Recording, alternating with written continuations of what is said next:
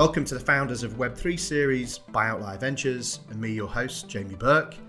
Together we're going to meet the entrepreneurs, their backers and the leading policymakers that are shaping Web3. Together we're going to try to define what is Web3, explore its nuances and understand the mission and purpose that drive its founders. If you enjoy what you hear, please do subscribe, rate and share your feedback to help us reach as many people as possible with the important mission that is Web3.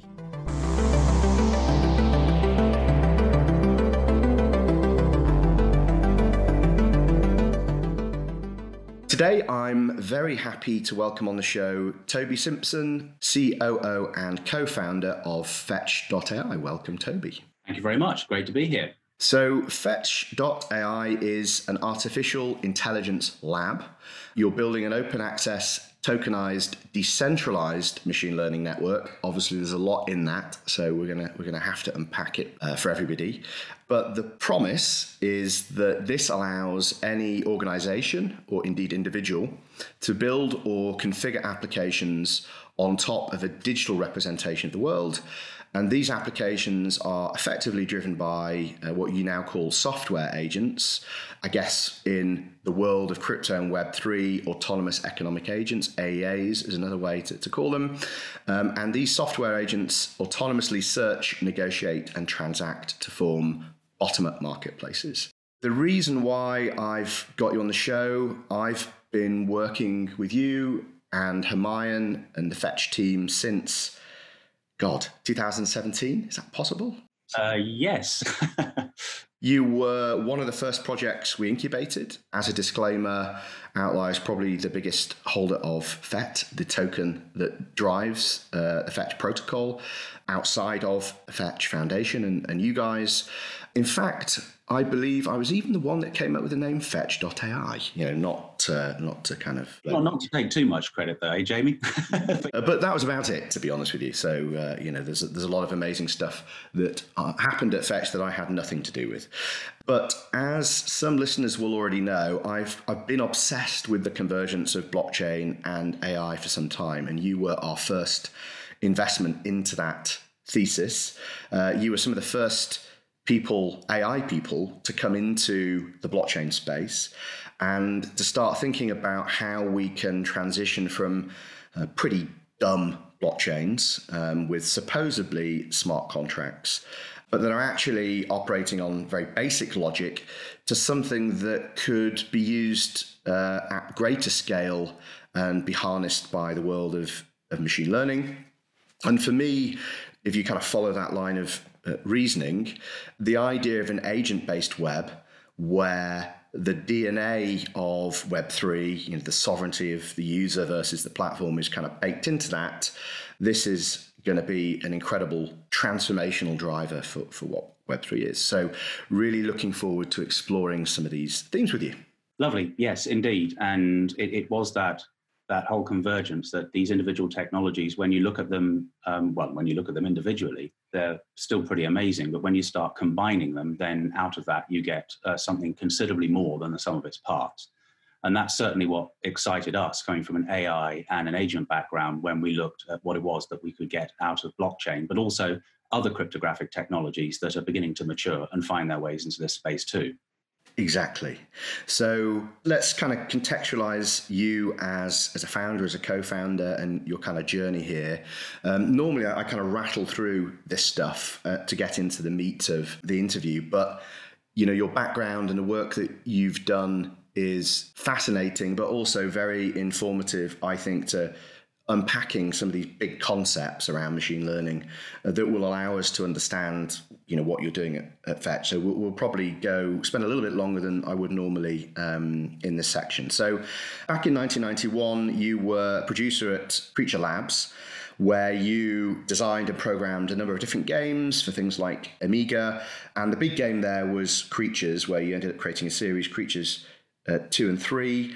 And I think this is really informative to how you've come to create Fetch and some of the principles that drives it. Could you explain a little bit about Creatures? Yeah, that was an interesting journey, actually, because one of the great sayings about software is complexity kills. And one of the things I've been saying recently, when people ask the difference between 2G and 3G, 3G and 4G, etc., I would just say it's several orders of magnitude more software. And it's that additional complexity. I mean, we've often said, the more plumbing you've got, the easier it is to block up the pipes. And I learned that firsthand in the early 90s, creating computer games on the Amiga assembly language, and totally drowning in 100,000 lines of assembly language and been unable to manage all of that complexity. And I was introduced to the idea of approaching the problem from a different angle. So instead of writing a piece of code to solve a problem, to write or put in place all the building blocks that would allow the problem to largely solve itself. And when I got to creatures, that was, I guess, the pinnacle of seeing that process in action, in that we modeled a whole bunch of biological building blocks and joined them together to create an artificial organism. And the creator of that technology often said, there's no such thing as half an organism, which I would completely agree with. And from that perspective, he said, you can't just have a brain existing by itself. You need the supporting biochemistry to act as a feedback mechanism in order to ensure that it's able to learn by itself. And you also need the inputs and outputs to connect you to the real world so that you can affect the world around you, but also be affected by that world. And I would still argue, even to this day, it must be, 25 years down the line, that creatures is still the most advanced example of an artificial organism. What interests me about this, of course, is that we created these general purpose problem solvers that were able to solve a problem that they'd not been exposed to before. And I thought that was really interesting because you didn't write an enormous amount of code. Suddenly we wrote a large population of simple things, and they worked together to solve bigger, grander problems. And that was really interesting. I went on to explore the usage of that kind of technology for virtual people in massively multiplayer online games, because you don't want the barman to offer you another drink when the bar's burning down. But you don't want to have to define a rule that says if the bar's burning down, don't serve the drinks, because that doesn't scale, particularly when you've got lots of human beings involved. And actually, this kind of approach of drive-driven biochemistry-backed artificial organisms is incredibly effective at dealing with these things in a plausible, lifelike way. So that was effectively the introduction to that agent-based approach. And you can see how that maps to the modern digital economy that we're building with blockchain type things. You've got your oracles, which are conduits between the real world or the outside world and inside the blockchain space. You've got your smart contracts, you've got your little units of code that are acting as small building blocks. But the one thing that you've got now, which we didn't have back then, is this ability to scale it indefinitely. And that was the thing that excited me most about blockchain, when I suddenly realized, well, goodness gracious me, having spent the best part of a decade trying to figure out how to build the matrix in my living room, I'm suddenly sitting on a piece of technology that means I can build a virtual world as large as I want. And there is no theoretical limit to how big that can get. And that, as we walked into the whole space with Fetch, was one of the things that was just so incredibly exciting, that we could create this scale. And when you can create that scale in a modern digital economy with billions of moving parts, suddenly you can begin to see plausibly how you would conduct that orchestra in order to create some really fantastic music. Yeah, and we're going to come back to, I guess, how you arrived at the combination of blockchain and AI a little bit later. So from Creature Labs, that was 1999 to 2000, you then went on to Nice Tech Limited for another 11 years, and where you worked on something called Alice Server. Similarly, this was around biologically inspired, agent-orientated, massively multi-user simulation engines. And it was all this kind of work that you were doing that led you to be kind of chosen by DeepMind. I think you were employee number 1, 2, or 3, but you joined there as head of software design. Of course, DeepMind went on to be bought by Google to become effectively their primary AI initiative. But it was specifically the work that you'd been doing in these biologically inspired learning systems that was the reason why you were brought in to DeepMind. Can you explain why specifically that background was of interest to DeepMind and its founder? Yeah, well, I mean, I'd known Demis for quite some time, actually. I think it was in the mid-2000s, I went down and gave him a demo of Alice Server. one of the demos we were showing people at the time was this thing I lovingly called World in a Box. And you started with one agent, and then there was 2, 4, 8, 16, and then suddenly you had a whole world with trees, plants, and shrubs appearing out of nowhere. And the most amazing thing about that is, unlike most games at the time, none of it was scenery, all of it was real. So you could, in fact, in theory, reverse a Jeep into a tree, knock it over, and then build a log cabin. And no part of the code would have to know anything about log cabins or trees for that to be possible. Which meant that the world could be interacted with in the way human beings do, and that is that humans are unpredictable. You go into a space and we think of novel new ways of interacting with it. And games are very restrictive. And you're often reminded of why you can't do something, or the fact that that's not a real rock, it's actually just a piece of scenery. It's a plot device, or not a plot device, or just something an artist created. And the advantage with our approach is if you didn't like the forest you were looking at, you could just switch it off and create another one in a few seconds. And that ability to create endless, infinite environments, I thought was really interesting. And it matched very well to a lot of the stuff that Demis had been doing in the late 90s and early 2000s. And that sort of approach of taking a biological perspective on things and building things that would grow and breed and pass on things that define what they do and how they look from generation to generation, that he thought was a really interesting additional approach to have involved in that journey that they were going to be taking. So it felt like an obvious choice to get involved with that, and it was a huge privilege to be part of that journey, particularly so close to the beginning of it. And what were the domains at DeepMind that this approach was being applied to? So obviously, you developed a lot of this in the context of gaming, naturally, I guess, because it's probably having these large-scale environments, probably gave you something that you couldn't have in the real world at that point. But what kind of domains were you applying this technology to at DeepMind at that point? Well, it's general-purpose problem-solving. The idea that given a puzzle that you haven't been exposed to, an organism or an agent can learn how to make sense of it and survive in that environment without needing a bunch of rules to do so. And this, incidentally, is one of the reasons, of course, why computer game environments are so popular when it comes to building and training modern AI, because they are rich, interesting environments to interact with. So you often see people playing or building AI units to play, say, Quake, or to play real-time strategy games, because they are rich, interesting, diverse environments that you need to have an understanding of in order to do something sensible in. So gaming environments are great places to do this stuff. But this general purpose approach, this approach that lends itself a little bit more to biology, is a really good way of creating things that can learn by themselves without an external input. That ability to learn without supervision, given a brand new environment and a brand new set of problems, is a valuable part of the stepping stones that everybody is trying to take towards a general purpose intelligence, a true one, an AGI. Right. So you left DeepMind 2013, you went to Sim Limited, doing similar things, general purpose simulation engine again, and then you moved on to found Fetch with Hermione. So you met Hermione prior to DeepMind. I believe you'd kind of been in each other's orbit for well over a decade, and he was also one of the first angel investors into DeepMind. But how did you guys meet one another? I can't exactly remember precisely how we met. I think there was another project that he was working on that, funnily enough, involved Demis.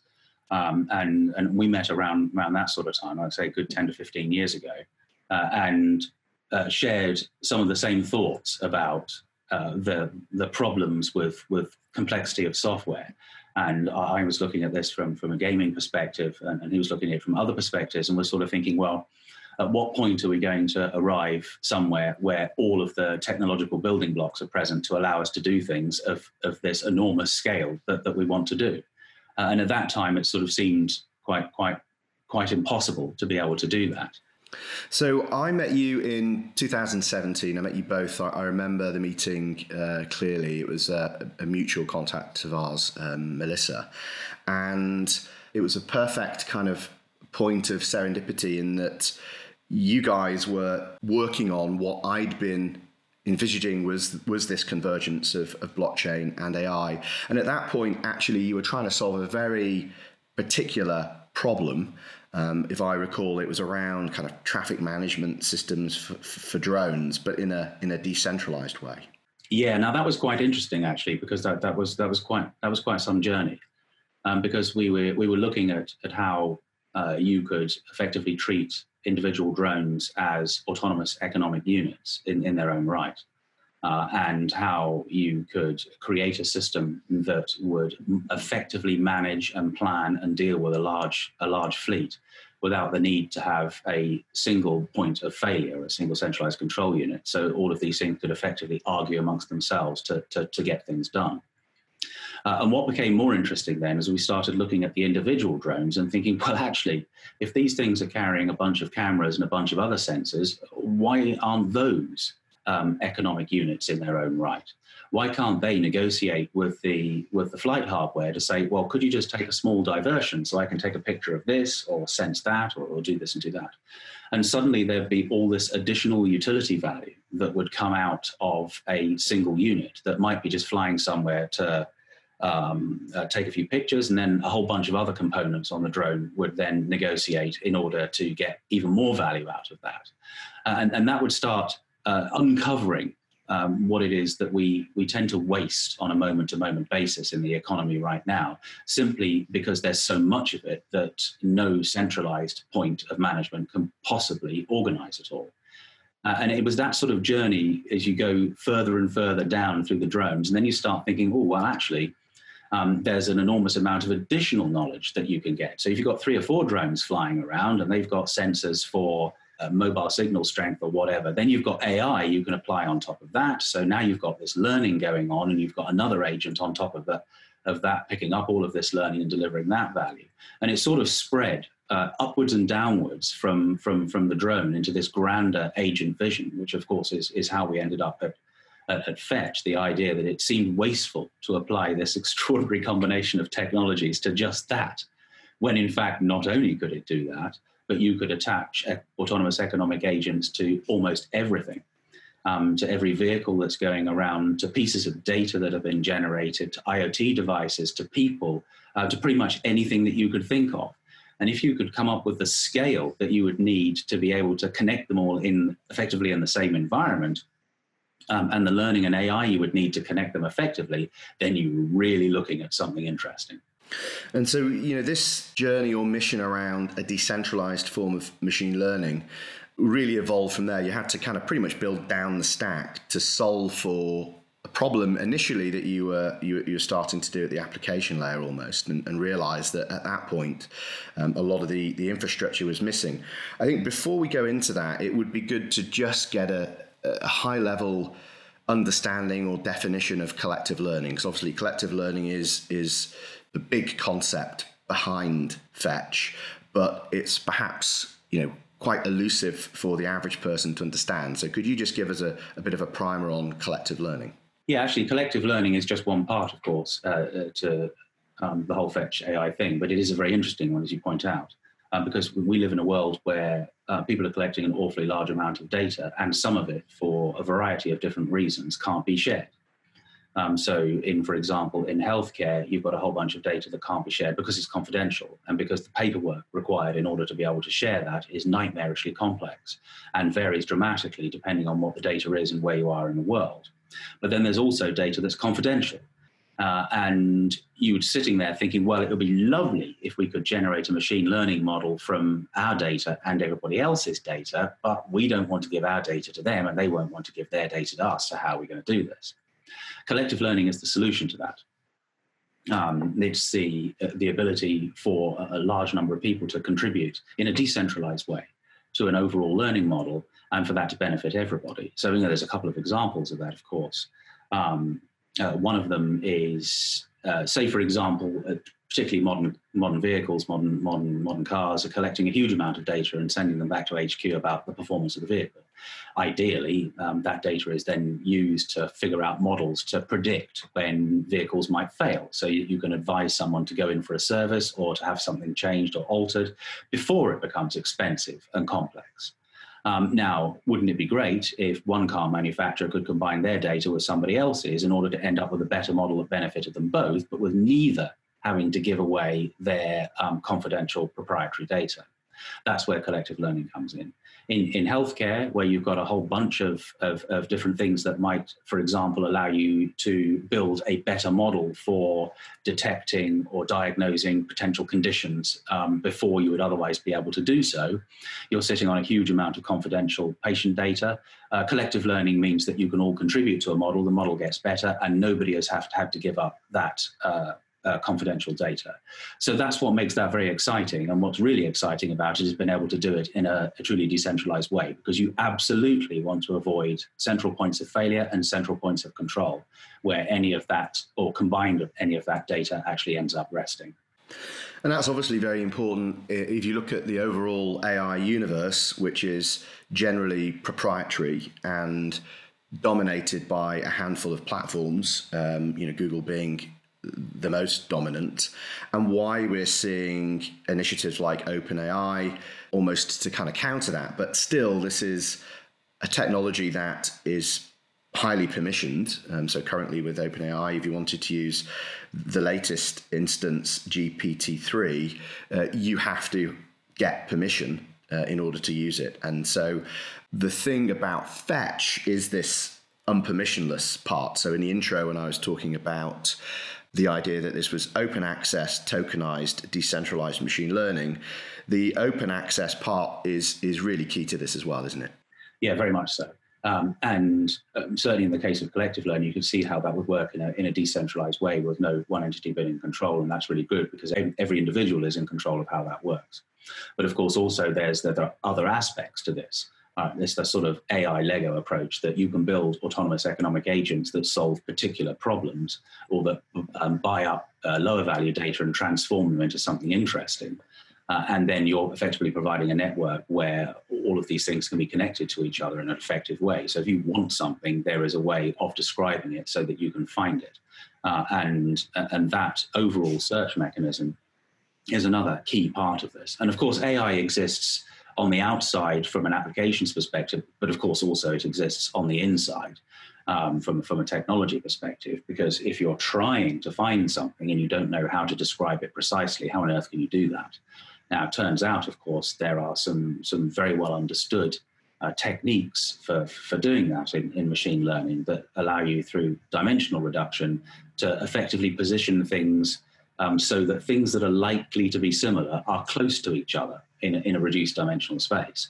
And that's really interesting because you don't even have to be entirely accurate, and then you can sling a circle around a certain radius and capture everything that you might be interested in. And when you're effectively turning tens of billions into just a few hundred with something like that, that's a very, very effective method of searching in a context-sensitive way. So why blockchain? I think we by now understand the importance of having a decentralized form of machine learning or AI, but specifically, how does blockchain solve for that? And why does it require a token? Yeah, now this is a fun one, isn't it? Because this is one of those ones which, when we first met, Jamie, I was still not, I guess, 100% convinced of how all of this stuff works. And I tell you what, I wish I'd met you a few years earlier and got a bit of a head start on all of this. Blockchain, I did a talk a couple of years ago, I think it was now, goodness, time flies, called The First Rule of Blockchain Club, which I described as being completely unable to explain blockchain to anybody else. And I think that this is an area where we don't do that very well. We talk about blockchain potentially just in the field of Bitcoin without really understanding what it is that the blockchain is doing. And that ability to maintain an overall ledger amongst a great number of parties without it being economically practical in any way, shape or form to modify the past is really the key thing about that, because what that really means is you've got integrity of a data structure with no one person but in charge, and you can keep adding more people to the processing of that data structure, and individuals can come and go, and yet anybody can self-service establish what the truth is by looking at that ledger and working backwards. Now, you may think, well, yeah, surely that's just a banking and a financial thing, but actually it means that you can hold any large-scale data structure together, so you get scale. And when we were thinking about constructing an environment in which autonomous economic agents could exist, the idea that you could just simply keep adding nodes to that network and get bigger and bigger scale by adding the capacity to add more and more agents to it, and to potentially allow those individual nodes on the network to specialize either by location or semantically or both, meant that suddenly we were able to see, well, there's no limit anymore. There's no hard, obvious limit to how many of these agents we can attach to this network. Now, the token, of course, is the fundamental incentive mechanism that makes it more costly to be dishonest than honest.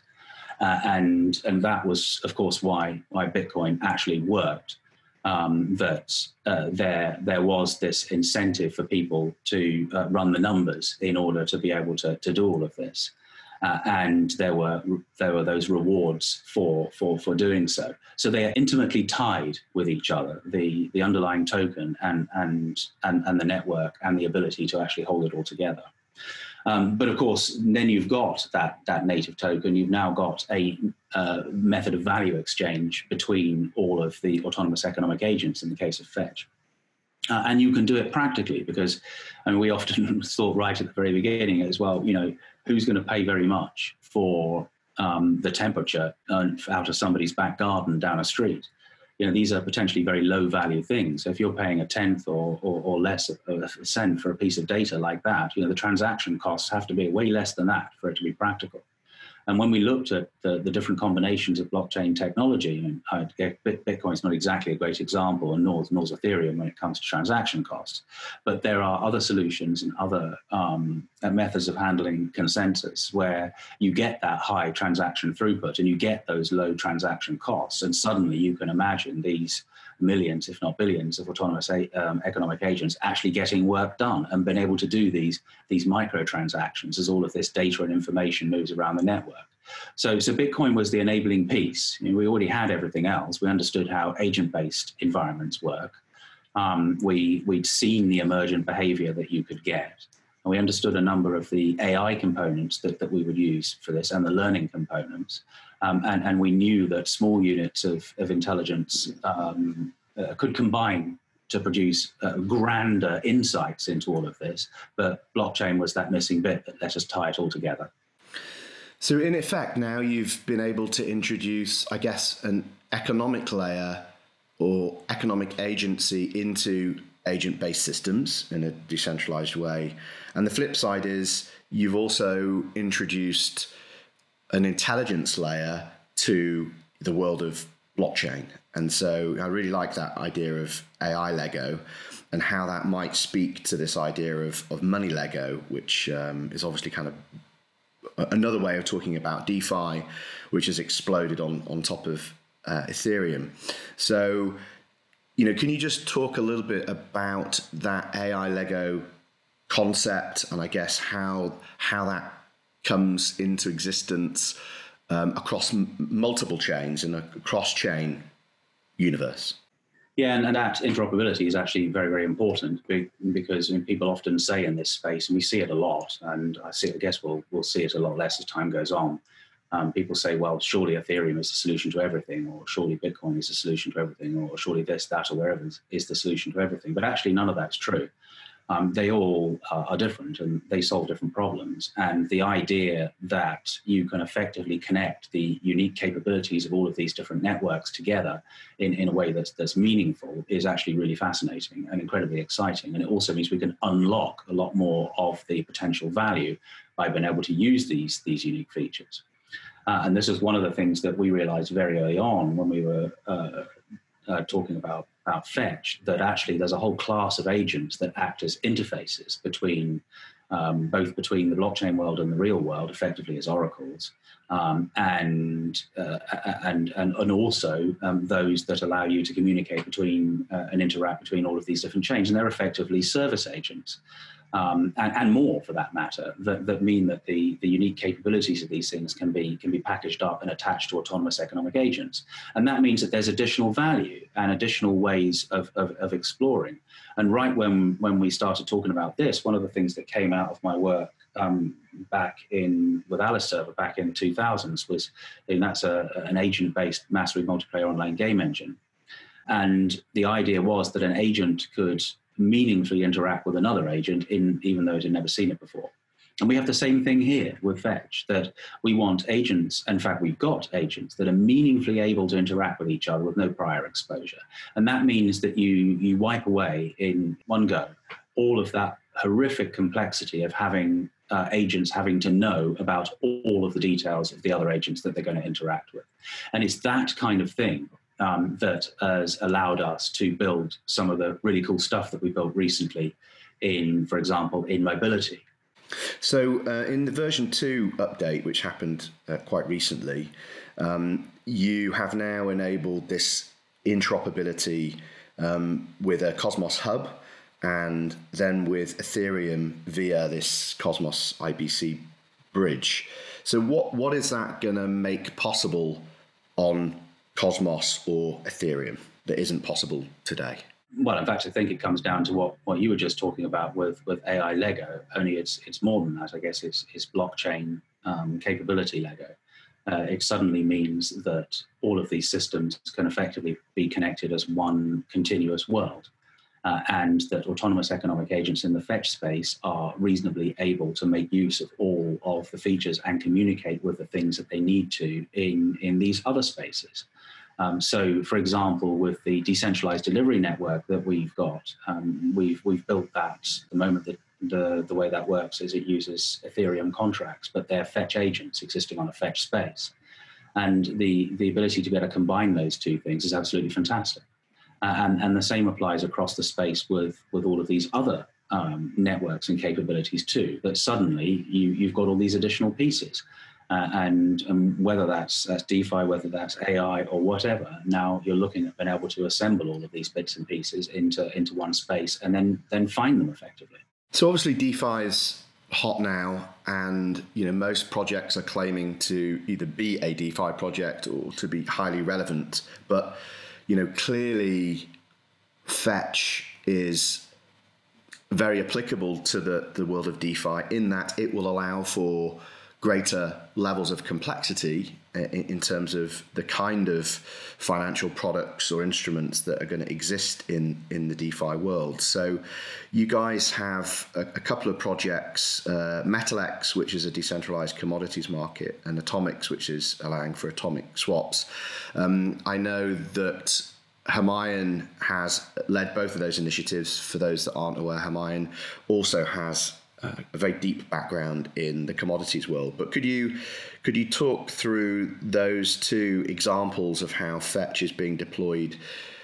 I guess it's in the DeFi context. I mean, you could argue it's actually bridging between decentralized finance and centralized finance, right? To a certain extent, yes. And I mean, as you touched on, there's a lot of people who are using the word DeFi right now. And to a lesser extent, it kind of reminds me of the late 90s when people were slapping .com on the end of anything they wanted to and trying to be seen as an internet business. There's a lot of that misinformation out there about what is and what isn't potentially a key component part of constructing decentralized finance. But I think the one thing that everybody realizes and knows and understands that actually this technology is able to build this stuff.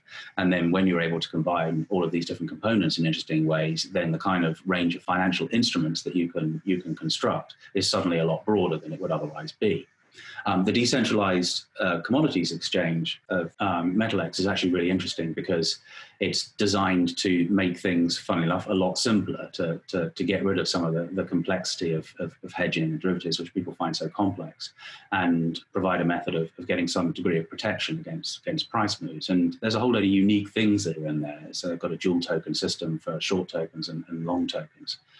And we've been very pleased with what it is that we've been able to build with that, and the fact that it is these technologies, the technologies relating to Fetch and technologies relating to modern decentralized bits and pieces generally, and cryptography generally, that's actually allowed us to do it. And it means that the costs are a lot lower, and it's a lot easier for people to get involved, and some of the barriers to entry that would previously exist aren't there. And things like smart contracts and the generations of smart contracts to come. I mean, we're sort of touching the beginning of this right now, and that was one of the things that Ethereum in particular first gave us all a glimpse of, that these programmatic smart contracts will be able to make these decisions independently of human intervention. And that would make these kind of transfers and applications very, very, very practical for the first time. But, you've still got costs involved in doing that, and something that we've seen recently with Ethereum costs. And some of the newer generations of technologies are able or built specifically to enable this kind of stuff. And that's certainly one of the things that we've been doing with Fetch. So obviously it's natural that some of the first use cases that would happen on Fetch would be DeFi related. But the network, as I understand it, now has over 140,000 different agents, active agents on it today. And, DeFi is just a subset of those. I know that you alluded to this distribution delivery network. I know mobility is a big focus area for you. It has been over the last several years. You've had a number of different use cases: trains, cars, parking. Could you talk about why this is so relevant to mobility and bring to life perhaps how Fetch agents are being used in mobility systems? Oh yeah. In fact, any problem with a very, very, very large number of moving parts is a problem that autonomous economic agents can probably help you with. And that includes things like supply chains. But mobility is the big one, because mobility is the one that affects us all on a day-to-day basis. And it's a huge problem area as well. So the reason why we've been building this decentralized delivery network, of course, is because the idea is that with the cryptographic technologies that we have now, there is no reason why you shouldn't, in a decentralized way, be able to connect somebody who wants to get in a car and go somewhere to somebody who has that car. And that is effectively a decentralized ride-hailing network that can be built without any centralized entity on top, and yet can still exist in a trusted environment. So with things like verifiable credentials and other methods of proving information that's relevant, such as proof of location, smart contracts to govern how all of this works and deal with dispute resolution, a blockchain to provide history, trust, and reputation, depending on, of course, what it is that you put on there to make that possible, AI to analyze it, and the ability to be able to conduct something a little bit grander, because sometimes it's not necessarily that you want to deliver yourself home from a bar at night. Sometimes you want to deliver yourself to another country for a 4-day conference and get back. And conducting all of those component parts is considerably more complex. So we built this, it works. So we have we've done a couple of demos of this recently, showing how the decentralized delivery network can act to allow people to be picked up and dropped off where they want to do. And we're gradually scaling that and building it into something grander for larger scale deployment. But also we've been looking at autonomous economic agents lighting up the world in a more meaningful way. So self-driving cars is a big thing right now, but actually getting to SAE level 4 or 5 full autonomous driving is a little bit much for current AI to do. Whereas if you effectively light up the world and by bringing, say, for example, individual signposts, junctions and whatnots to life as agents, then you create this augmented reality where the load on traditional or current AI for analyzing the world around it is reduced because you're providing more information. And that means that being able to navigate around that 3D space becomes considerably easier as a start. And that's another one that we've actually built. We've got some great demos of that coming up, showing how that influences our ability to make true self-driving cars, autonomous driving, actually work. And we built another system this year relating to the UK railway network, where we deployed individual agents for every single station and train live. And of course, that can be deployed. There are other APIs that exist across the world.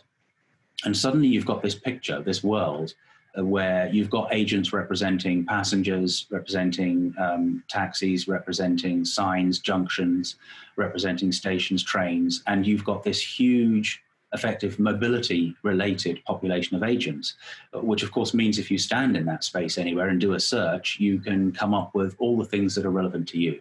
And from that, you can then plan according to your personal preferences, but without leaking your personal details, which is really exciting. So you can suddenly get the best route to get from where you are to where you want to be, and have it change in real time, and have the information that's relevant to you delivered to you without you having to pay attention on a moment-to-moment basis in order to ensure that you don't drop something. And it's that turning everything inside out that is key to this. We're trying to change this, or we are changing this, so that instead of you as a human being having to check 5 different apps and pay attention to all of this data, the data that's relevant to you is delivered to you, including stuff that you never might have thought was there. And it's that additional bit that makes it super interesting as well. So, I mean, this is one of those things, and this is why I've always found Fetch such a fascinating project, is when you imagine a world where you have massive deployment of these trustworthy agent-based systems, and you have an agent associated to, your person or your devices, the imagination runs wild. So let's assume that's happened. Let's assume Fetch's agents are now everywhere. These bottom-up markets are forming between agents. What fundamentally changes the human experience? How does that change? Because I could imagine that, why would you need a search engine anymore? Why would you visit websites anymore? Why would you have to navigate around adverts? It becomes an entirely different web. Yeah, good question. Why indeed? And that's one of the side effects of turning it inside out. The things that are relevant to you come to you, and for you to have to wade through pages and pages and try and figure out what keywords to get the things that you want, that potentially all goes. It's about taking the complexity out of your life. And I think we forget sometimes just how many of these silly little hoops that we have to jump through. And it's like going, for those that still go shopping, you walk around the supermarket and you put everything in a trolley and you get to the till, you take it all out, and then you put it all back in again. And it's those kind of things that's utterly insane, the little things that we do that are inconvenient. And I think we forget that when we travel anywhere, just how stressful it is, and just how much we have to do to ensure that it works. And if it stops working for any reason, again, just how much of the responsibility for fixing it actually falls on our shoulders. And when you bring all of this to life with autonomous economic agents, you've got an agent that represents you. It knows what you want. It knows your preferences. It's out there in that space doing context-sensitive searches, finding the other agents that can solve the problems for you in real time. And it's far more human way of working because generally we're quite unpredictable in these things, and we change things at a moment's notice. And some of the planning that we have to do takes away that flexibility, and this puts it all back. And that's certainly one aspect of how it changes our lives in a meaningful way. It makes them easier and solves problems actively rather than us having to pay attention to it. So hopefully by now, listeners will have an appreciation for how something like Fetch.ai completes or even expands Web3 in terms of what's going to be possible with these technologies that are kind of centered on users rather than platforms. But I just want to also acknowledge, you guys as a team have been a pleasure to work with, but you've continued to ship, despite the winter, despite what happens in the secondary markets. And I think now the world is really starting to appreciate just what Fetch represents. So I just want to say well done to you and the team for riding that storm as well. No, thank you very much. And you're right about shipping, and this is the important thing, isn't it? And we've got this grand vision, and we know that this fits in with the economy at the moment, and we know that it scales in the future. And a lot about the future is going to be getting more out of what we've got, making better use out of the assets that we have, not throwing away so much data, not shipping things around in largely empty containers, and generally reducing the pain that's involved in getting anything, whether it's a person, a package, a piece of data, or anything, from one place to another. And that's all about discoverability, and that's all about making it painfully easy to do this. And that's what we're doing at Fetch. You can build these agents to represent the assets that you already have. You can pop them into this world at virtually no cost to yourselves, and then they can be discovered as part of other people's solutions and combined in new and interesting ways. And that's what is really exciting, I think, about this new world. Well, there can't be a bigger purpose than this imperative of removing inefficiencies in the world, and clearly that's kind of the big intent behind Fetch. So Toby, look, it's been a real pleasure to have you on. Looking forward to getting a glass or two of wine in with you at some point when the world becomes a bit more sensible. I look forward to that too. Thank you very much. If you enjoyed today's podcast, please make sure you subscribe, rate, and share your feedback to help us reach as many people as possible with the important mission of Web3.